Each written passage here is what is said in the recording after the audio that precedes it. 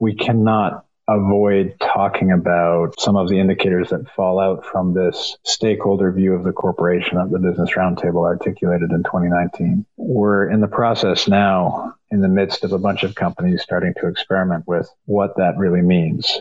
Welcome to the Executive Compensation Podcast. On this show, we discuss all aspects of executive compensation. Whether you're a compensation committee member, a seasoned compensation professional, or just curious to learn more about executive compensation, then this show is the answer. Each episode brings you a focused and actionable interview on specific topics of executive compensation.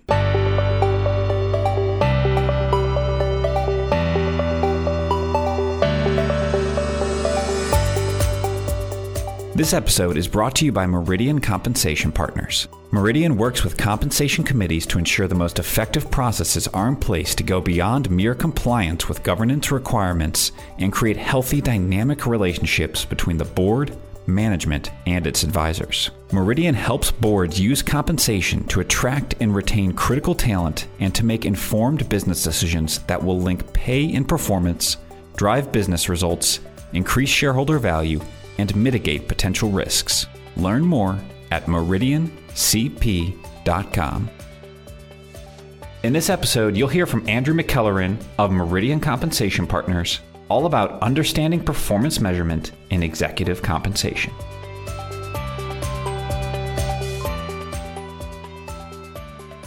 Why is performance measurement important? For any medium-sized or larger company, compensation for senior executives is going to be largely performance-based. And in a large company, you can expect it to be close to 90% performance-based. So salary and fixed compensation may represent only about 10% of the total. And in an environment where public companies in the U.S. have to hold say on pay votes, and in general, when external scrutiny is focused highly on pay for performance, it's important that companies do performance measurement, particularly as it pertains to incentive compensation. Even setting aside the external market considerations, just in general, it is possible to do performance measurement well or poorly, and that translates very directly to value created for shareholders and to the success of the corporation generally. Okay, and actually just to backtrack a little bit, when we talk about performance measurement, what are we referring to? In an executive compensation context, until recently, we were talking almost entirely about financial performance. So for a long time, when you talked about performance measurement for a company, you're really talking about, is our earnings going up?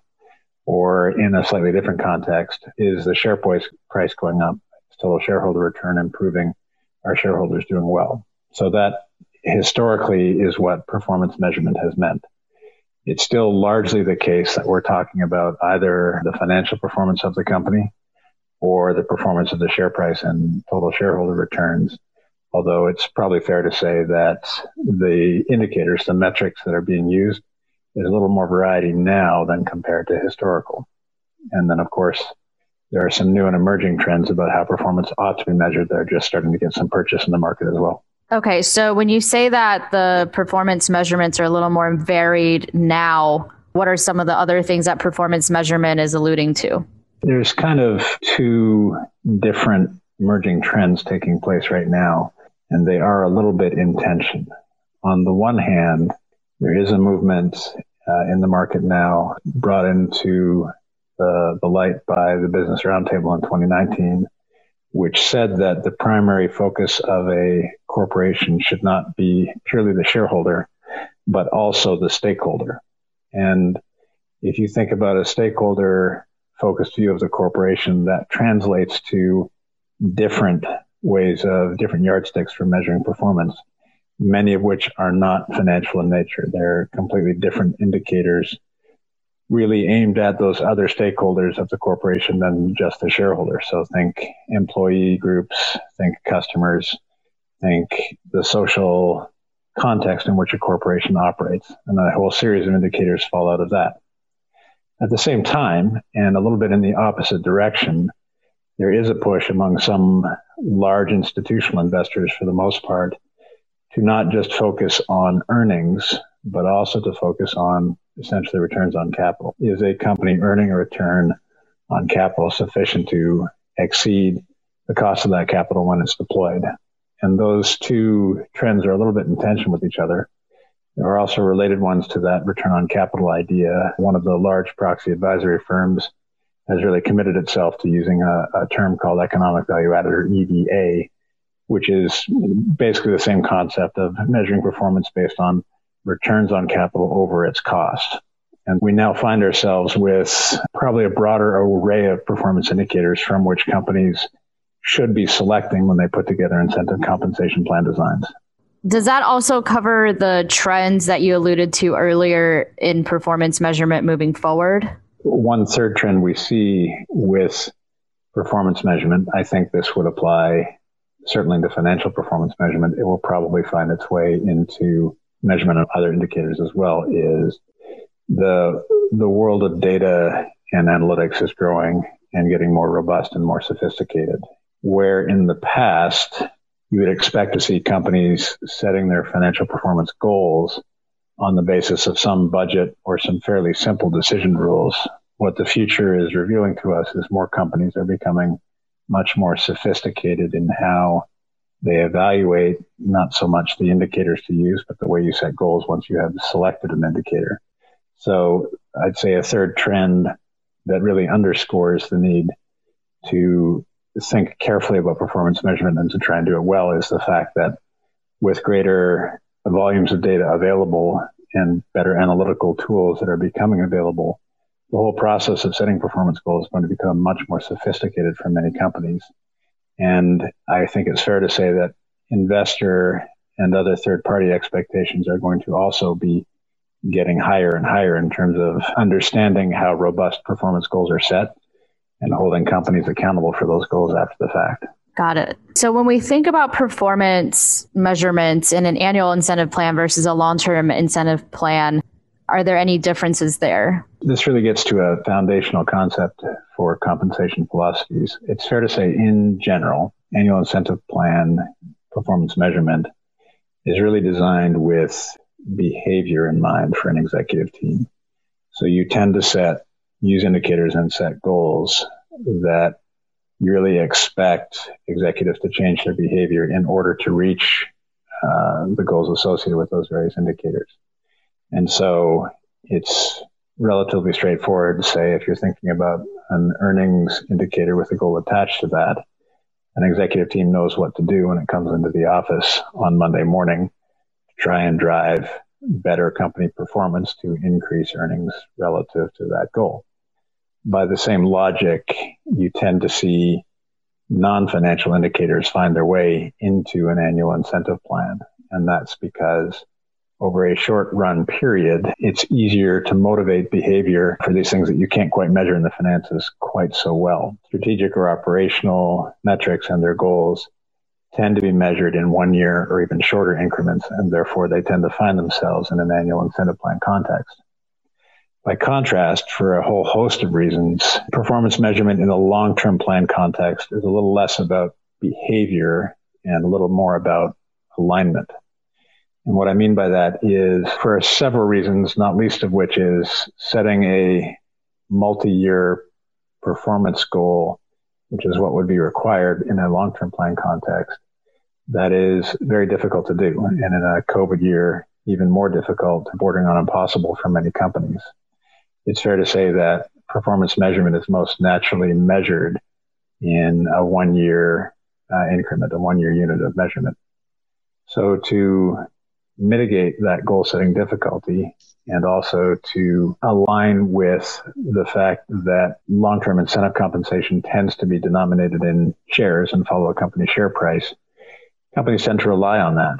They rely on the share price and movements in it as a proxy for setting a more specific behavior-focused incentive plan goal, as you would see in a short-term plan. So you see more compensation just purely denominated in the stock. And if shareholders do well, then the fortunes of the executive receiving the award also do well. So they're aligned that way. And you furthermore tend to see more performance measurement done with reference to the share price. So in a long-term plan context, relative total shareholder return, so total shareholder return or TSR measured relative to a peer group of companies, is by far the most prevalent performance measure. And you don't really have any incentive properties there. Nobody really knows how to go into the office on Monday morning and get themselves more relative TSR for their shareholders, but you have better alignment properties. And so I think it's just generally a true statement that you're going to see different purposes for performance measurement in an annual plan versus a long-term plan. I should say as well, there are various technical challenges associated with measuring performance in a long-term context that also make it easier to rely more on financial metrics and or share price linked metrics, things that have fairly bright line definitions for what performance attainment looks like, less on strategic or operational metrics that more often tend to be measured in qualitative or subjective terms. Can you give an example of, just make up a hypothetical company, what their annual performance metrics might be versus their long-term? I'll use two examples for contrast. So if we were thinking about a high growth company, let's say it's in some technology or digital media sector, fairly early in its life, market is still expanding, and that company's share of the market is also expanding. So a company like that, notwithstanding investor pressure to ensure that there are sufficient returns being provided on investor capital, a company like that is not going to worry too much about managing to the balance sheet and paying senior executives for balance sheet performance. You would not expect to see, for example, a financial return metric. And furthermore, the composition of a balance sheet for a company like that is going to have less physical capital and more intangible capital that doesn't really show up accurately on the balance sheet. So in a case like that, you'd expect in the annual plan to see compensation committees paying more for top line performance, so revenue growth or some related indicators such as bookings or backlog or adjusted contract value growth, balanced a bit by earnings growth and typically measured fairly high up the income statement at the EBITDA line perhaps. And that might make up 50 to 75% of the annual incentive plan. Depending on the company, it might also pay for strategic or operational indicators typically expressed as milestones in an annual plan context. We need to get a certain level of technology advancement finished during the year. So get to from 1.0 of our product to version 2.0. And so you might find a milestone like that in an annual plan. And then you would expect there to be an individual performance component for all executives, except perhaps the chief executive officer, where all of those non-financial indicators that support the company's mission, those would be expressed, and they'd probably be similar but not identical across the senior executive team. In the long-term program, you'll see more vehicles that are purely share price based. There's no performance goal set in a long-term context, no financial performance goal. Historically, these would have been all stock options. In some contexts, that continues to be the case, but really in the US right now, the vehicle of choice has become the restricted stock unit or RSU. And so you'd see awards of RSUs that vest purely on the passage of time, oftentimes with faster than typical vesting schedules. So where it might be typical to vest in other industries, to vest an RSU award over, say, 3 or 4 years, for a technology company, it might be done in quarterly increments. And those awards tend to be outsized, and therefore the impact to shareholders with more equity being handed out, what we call the burn rate, is likely to be a bit high. So that's one end of the spectrum. By contrast, let's take a more mature company, say some company that makes things, a manufacturing concern, where you have more physical capital on the balance sheet, less intellectual capital that you need to worry about, not so many prospects for growth, and therefore relatively more interest in the profitability of the company and whether it's creating enough cash flow to support a healthy dividend on behalf of investors.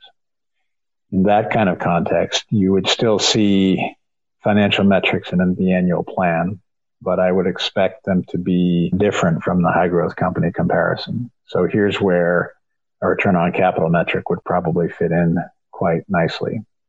or even a metric like economic value added, EVA, depending on the interest and sophistication of the management team.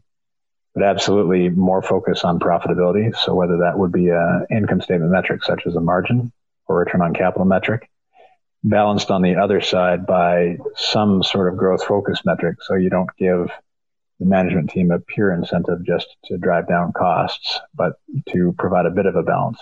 And I'd say in general, the theory of value creation looks for a combination of growth indicators and profitability indicators in some mix. And then the mix really is what will differ from company to company and industry to industry. So you might see a cash flow focused measure.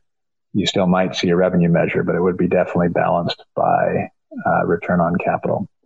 And again, I think you'd expect to see an individual performance component, but more emphasis on the stakeholder model of capitalism types of indicators. For example, you might see companies focused more on diversity and environmental governance initiatives, a little less on MBO type objectives in the case of the high growth company. And for this more classical manufacturing company, the long-term plan is going to include a heavy weighting to performance shares, 50% or more, with the balance made up by restricted stock units, RSUs. So it might be as simple as 50-50 performance shares and RSUs. It might be a little heavier weighting to performance shares. And here, again, if it's a conventional program, you'd expect that performance share component probably includes relative total shareholder return.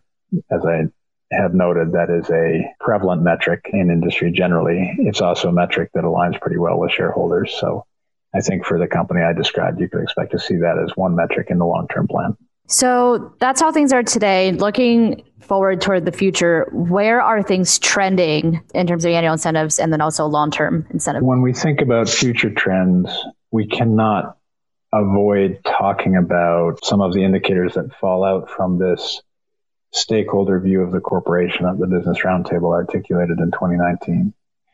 And we're in the process right now, in the midst of a bunch of companies starting to experiment with what that really means.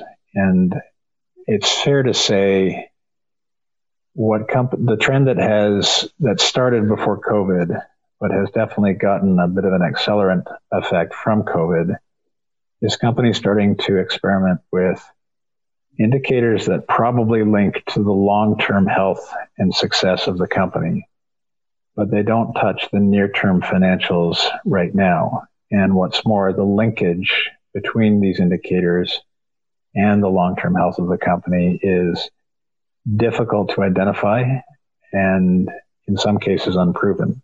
So this is where making a compensable metric out of a diversity goal, for example, is a conversation that's animating many companies. I think it's fair to say every company that Meridian works with would agree diversity is an important goal to have, however you define that. It's easy to say, we'll just pay for more diversity. We'll pay for the outcome. So whatever population we have that is underrepresented at our company, we will pay for improving that statistic. That's paying for an outcome. And it lends itself to some difficult issues with, say, tokenism or quota setting, paying people for achieving a result, however that result was achieved. And then in the case of something like diversity, you could be paying for the result without changing the underlying issues that drove the inequitous result in the first place. And so where it becomes tricky is sometimes you want these things, you want the corporation to focus on these things, but it's not necessarily the right move to pay for them, because if you don't pay for an outcome, you instead have to pay for an input, or for what we sometimes call a leading indicator. And that measurement is very difficult to do. Another good example would be carbon neutrality or greenhouse gas emissions, something that has to do with climate change. Most companies would say this is important and the long-term health of the company depends on what progress we make or what part we play in dealing with climate change and our carbon neutrality. But how do we pay for that? And is it appropriate for us to pay for that contribution? This is a place where third-party standards led by large institutional investors may help, but they're fairly early on in their infancy. And so I expect in time we will see more of those standards emerge, and we'll probably see more companies beginning to tease out what the right metrics to use actually are and begin paying for leading indicators with better methods of measurement than we currently have. But right now, that's a difficult set of performance objectives for many companies. So that's one piece of tension. So that's one future I think we can see. In a long-term incentive context, we've had this year, because of COVID, many companies take a step back and reassess just how viable is it or how valuable is it to set ourselves a financial performance target measured in multi-year increments, often a 3-year performance period, when there's so much uncertainty in the world. And that we may see that trend away from that proves to be sticky. I think it's probably too early to say. Definitely companies will cease doing business in their long-term plans with their performance share designs reliant on financial indicators that they have used historically. But I think it's fair to say there'll be a great deal of design review and redesigns taking place that will get deployed in 2021 and may have some staying power into future years. One thing I do not particularly expect is these very sophisticated models of financial performance measurement, such as economic value added, EVA. Those sorts of very complicated frameworks are going to get purchased at companies that are already using EVA or something like it. But I don't expect those to override the general principle and priority that many compensation committees have, which is to keep programs as simple as possible so that they can be easily understood and apprehended by a broad population of participants in the plan. What benefits do you think there are to keeping a long-term plan now that companies are starting to think, is it even worth it to do long-term incentive planning because there's so much uncertainty in the world? Why should we have a long-term plan?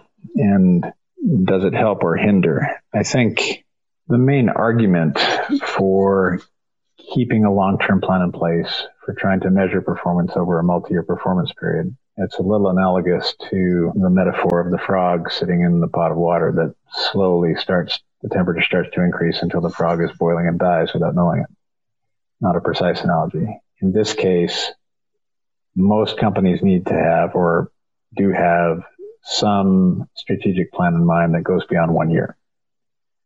And if you don't have some program or mechanism in place that is trying to get you to where that future vision is, what you often can see is goals set from annual plan to annual plan that don't support the overall mission of where you're trying to go into the future.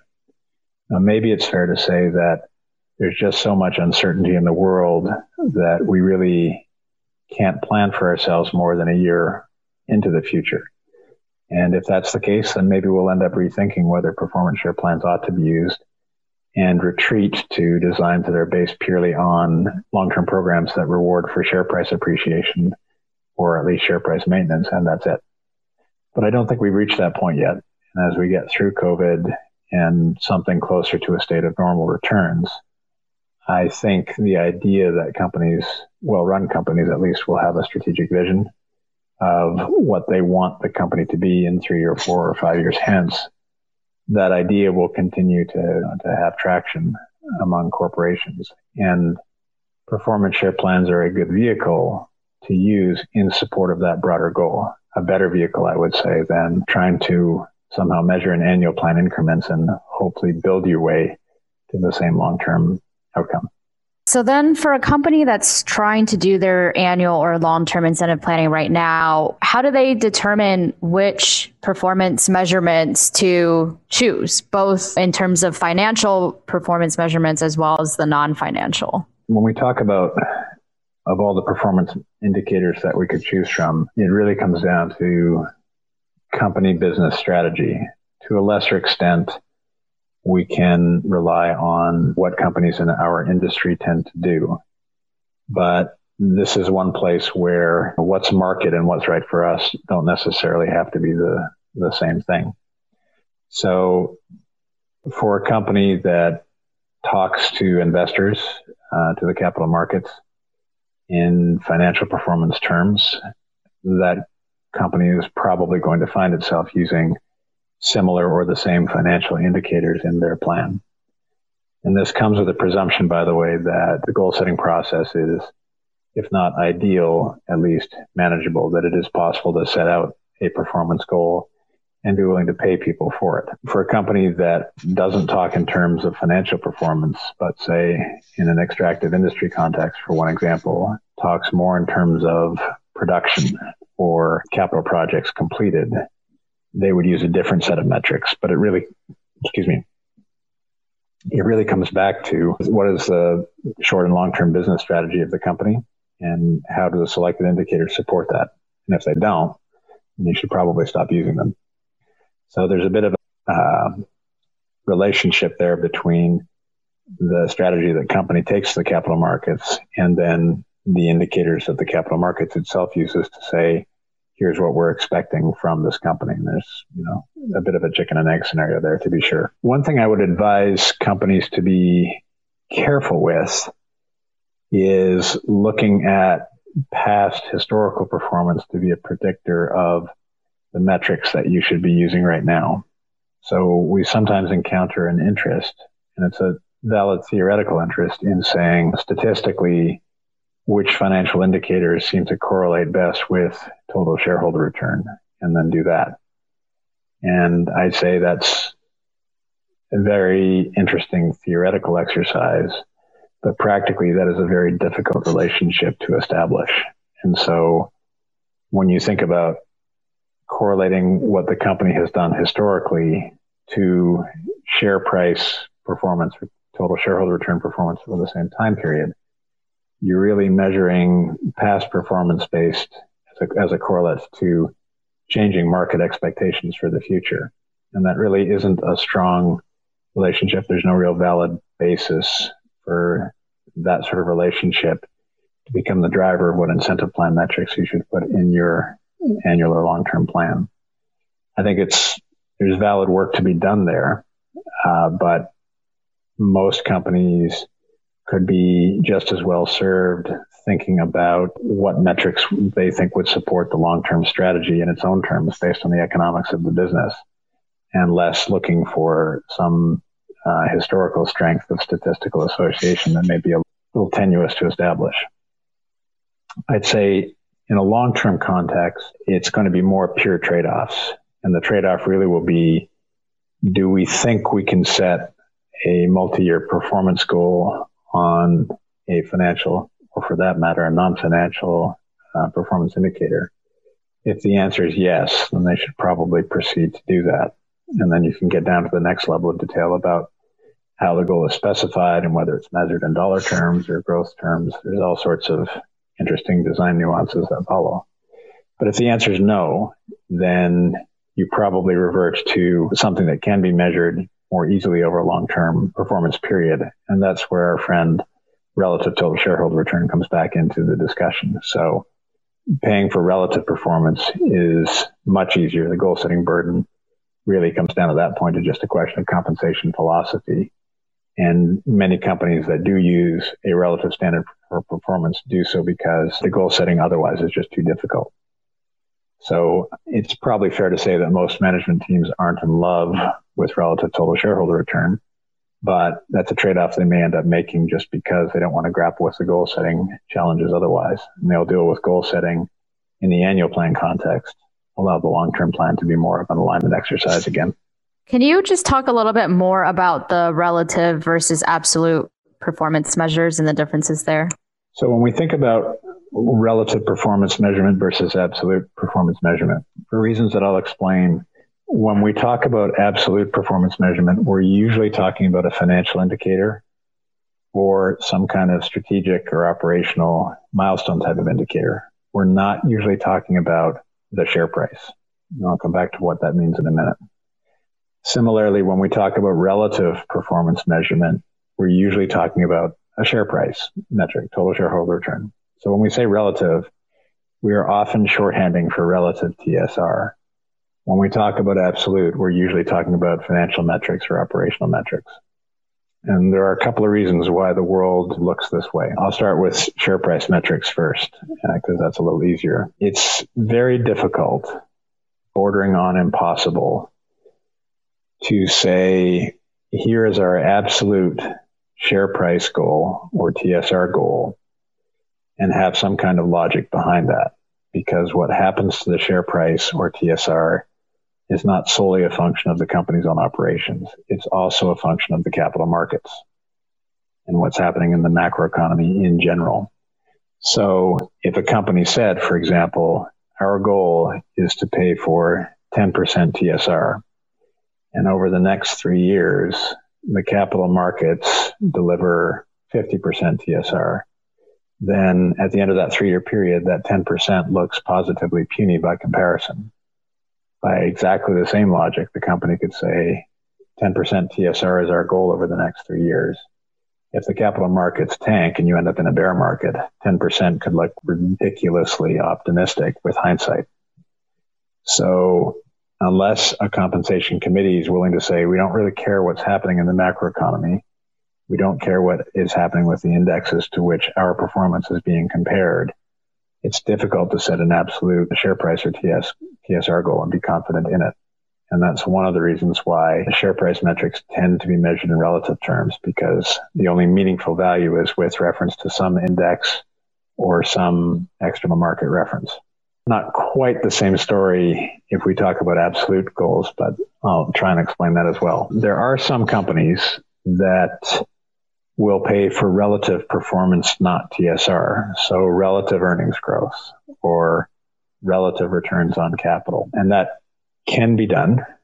It does have its own set of trade-offs that not all companies are comfortable doing.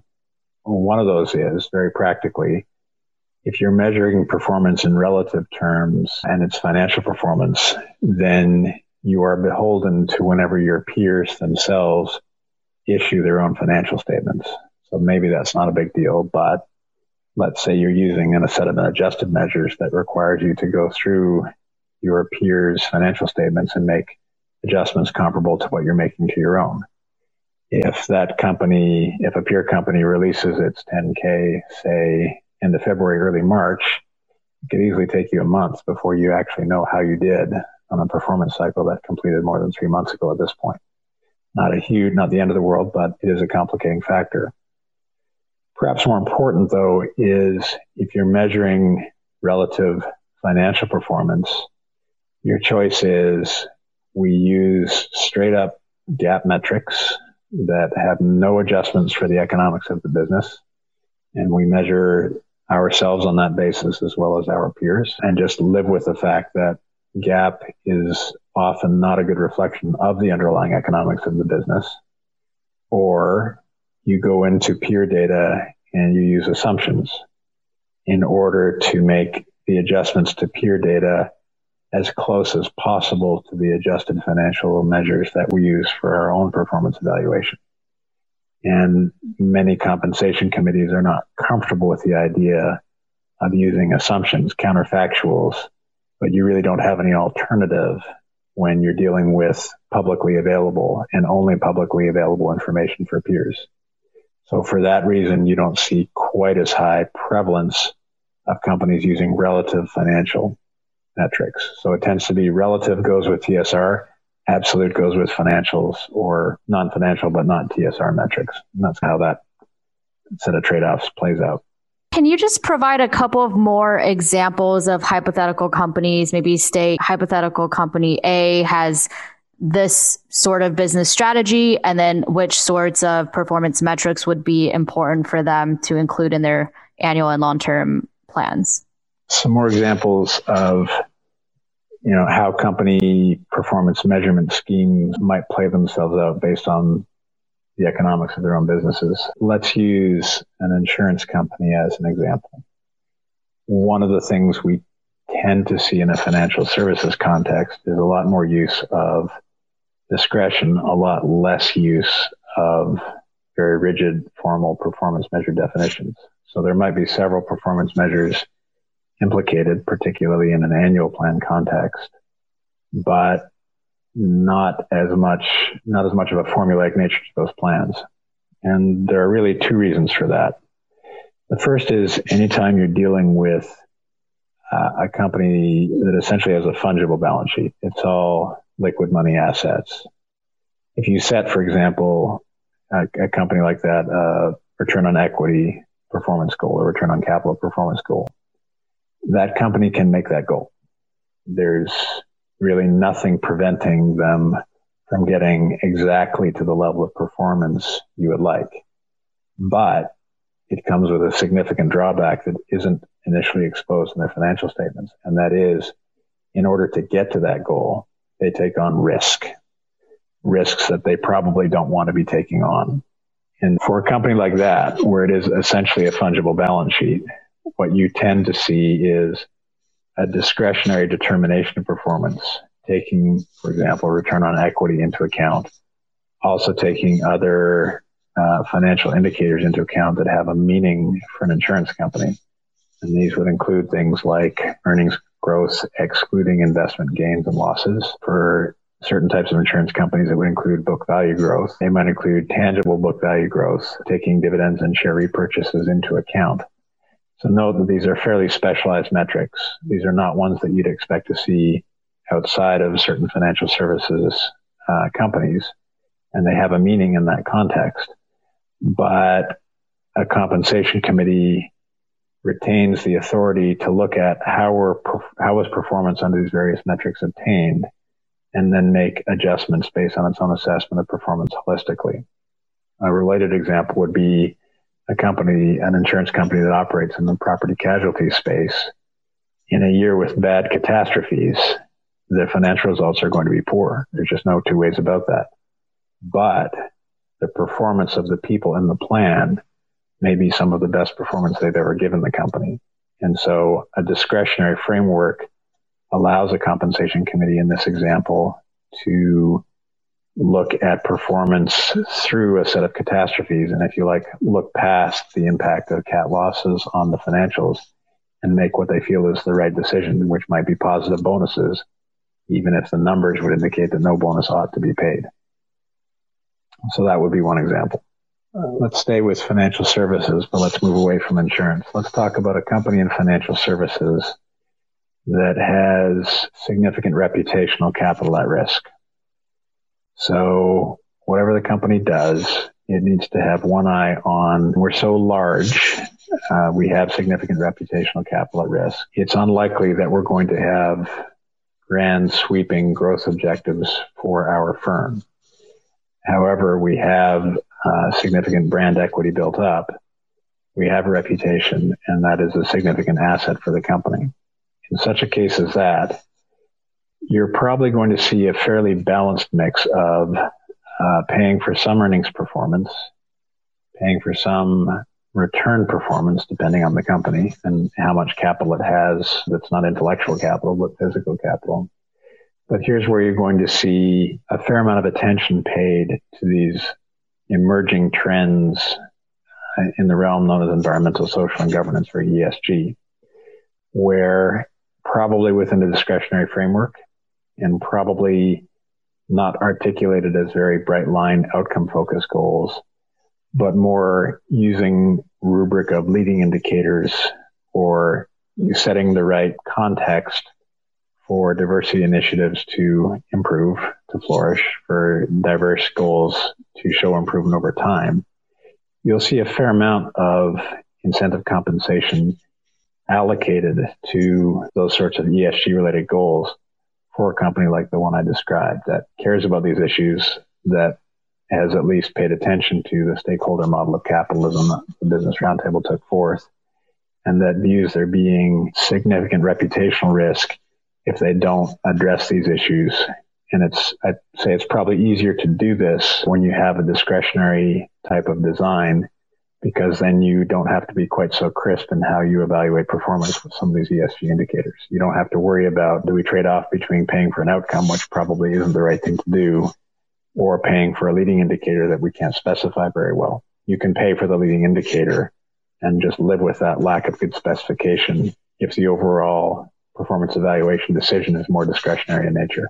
And then finally, if you had to summarize all of this that we just talked about into one key takeaway, what would you say? So if I'm talking about performance measurement, it's probably one key takeaway that has a couple of different parts to it. The first would be use the financial metrics that are right for the business and don't follow the fad. So as a first order consideration, I would say most companies with their financials should be paying for a combination of growth-oriented metrics and profitability-oriented metrics. How you specify those depends a bit on the company in question, but that would mean don't pay a lot for growth if the growth prospects are limited. Don't pay for return on capital if return on capital doesn't make sense for your business, but do consider how you're going to balance growth and profitability. The second thing I would say is have a sense for what non-financial indicators are going to support the business strategy. The umbrella of ESG indicators is far too broad for any company to address every single possible ESG indicator and do it well. Rather, I would say separate between the things that are meaningful for your business and therefore you might be willing to pay for versus the things that are still important and goals that you have for the business, but not necessarily goals where you want to put a portion of people's incentive compensation on the line.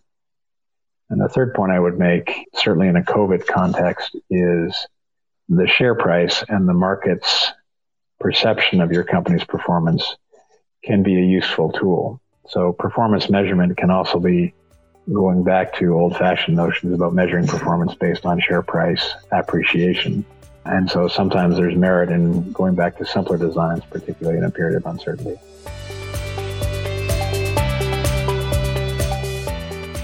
This episode is brought to you by Meridian Compensation Partners. Meridian works with compensation committees to ensure the most effective processes are in place to go beyond mere compliance with governance requirements and create healthy, dynamic relationships between the board, management, and its advisors. Meridian helps boards use compensation to attract and retain critical talent and to make informed business decisions that will link pay and performance, drive business results, increase shareholder value, and mitigate potential risks. Learn more at meridiancp.com.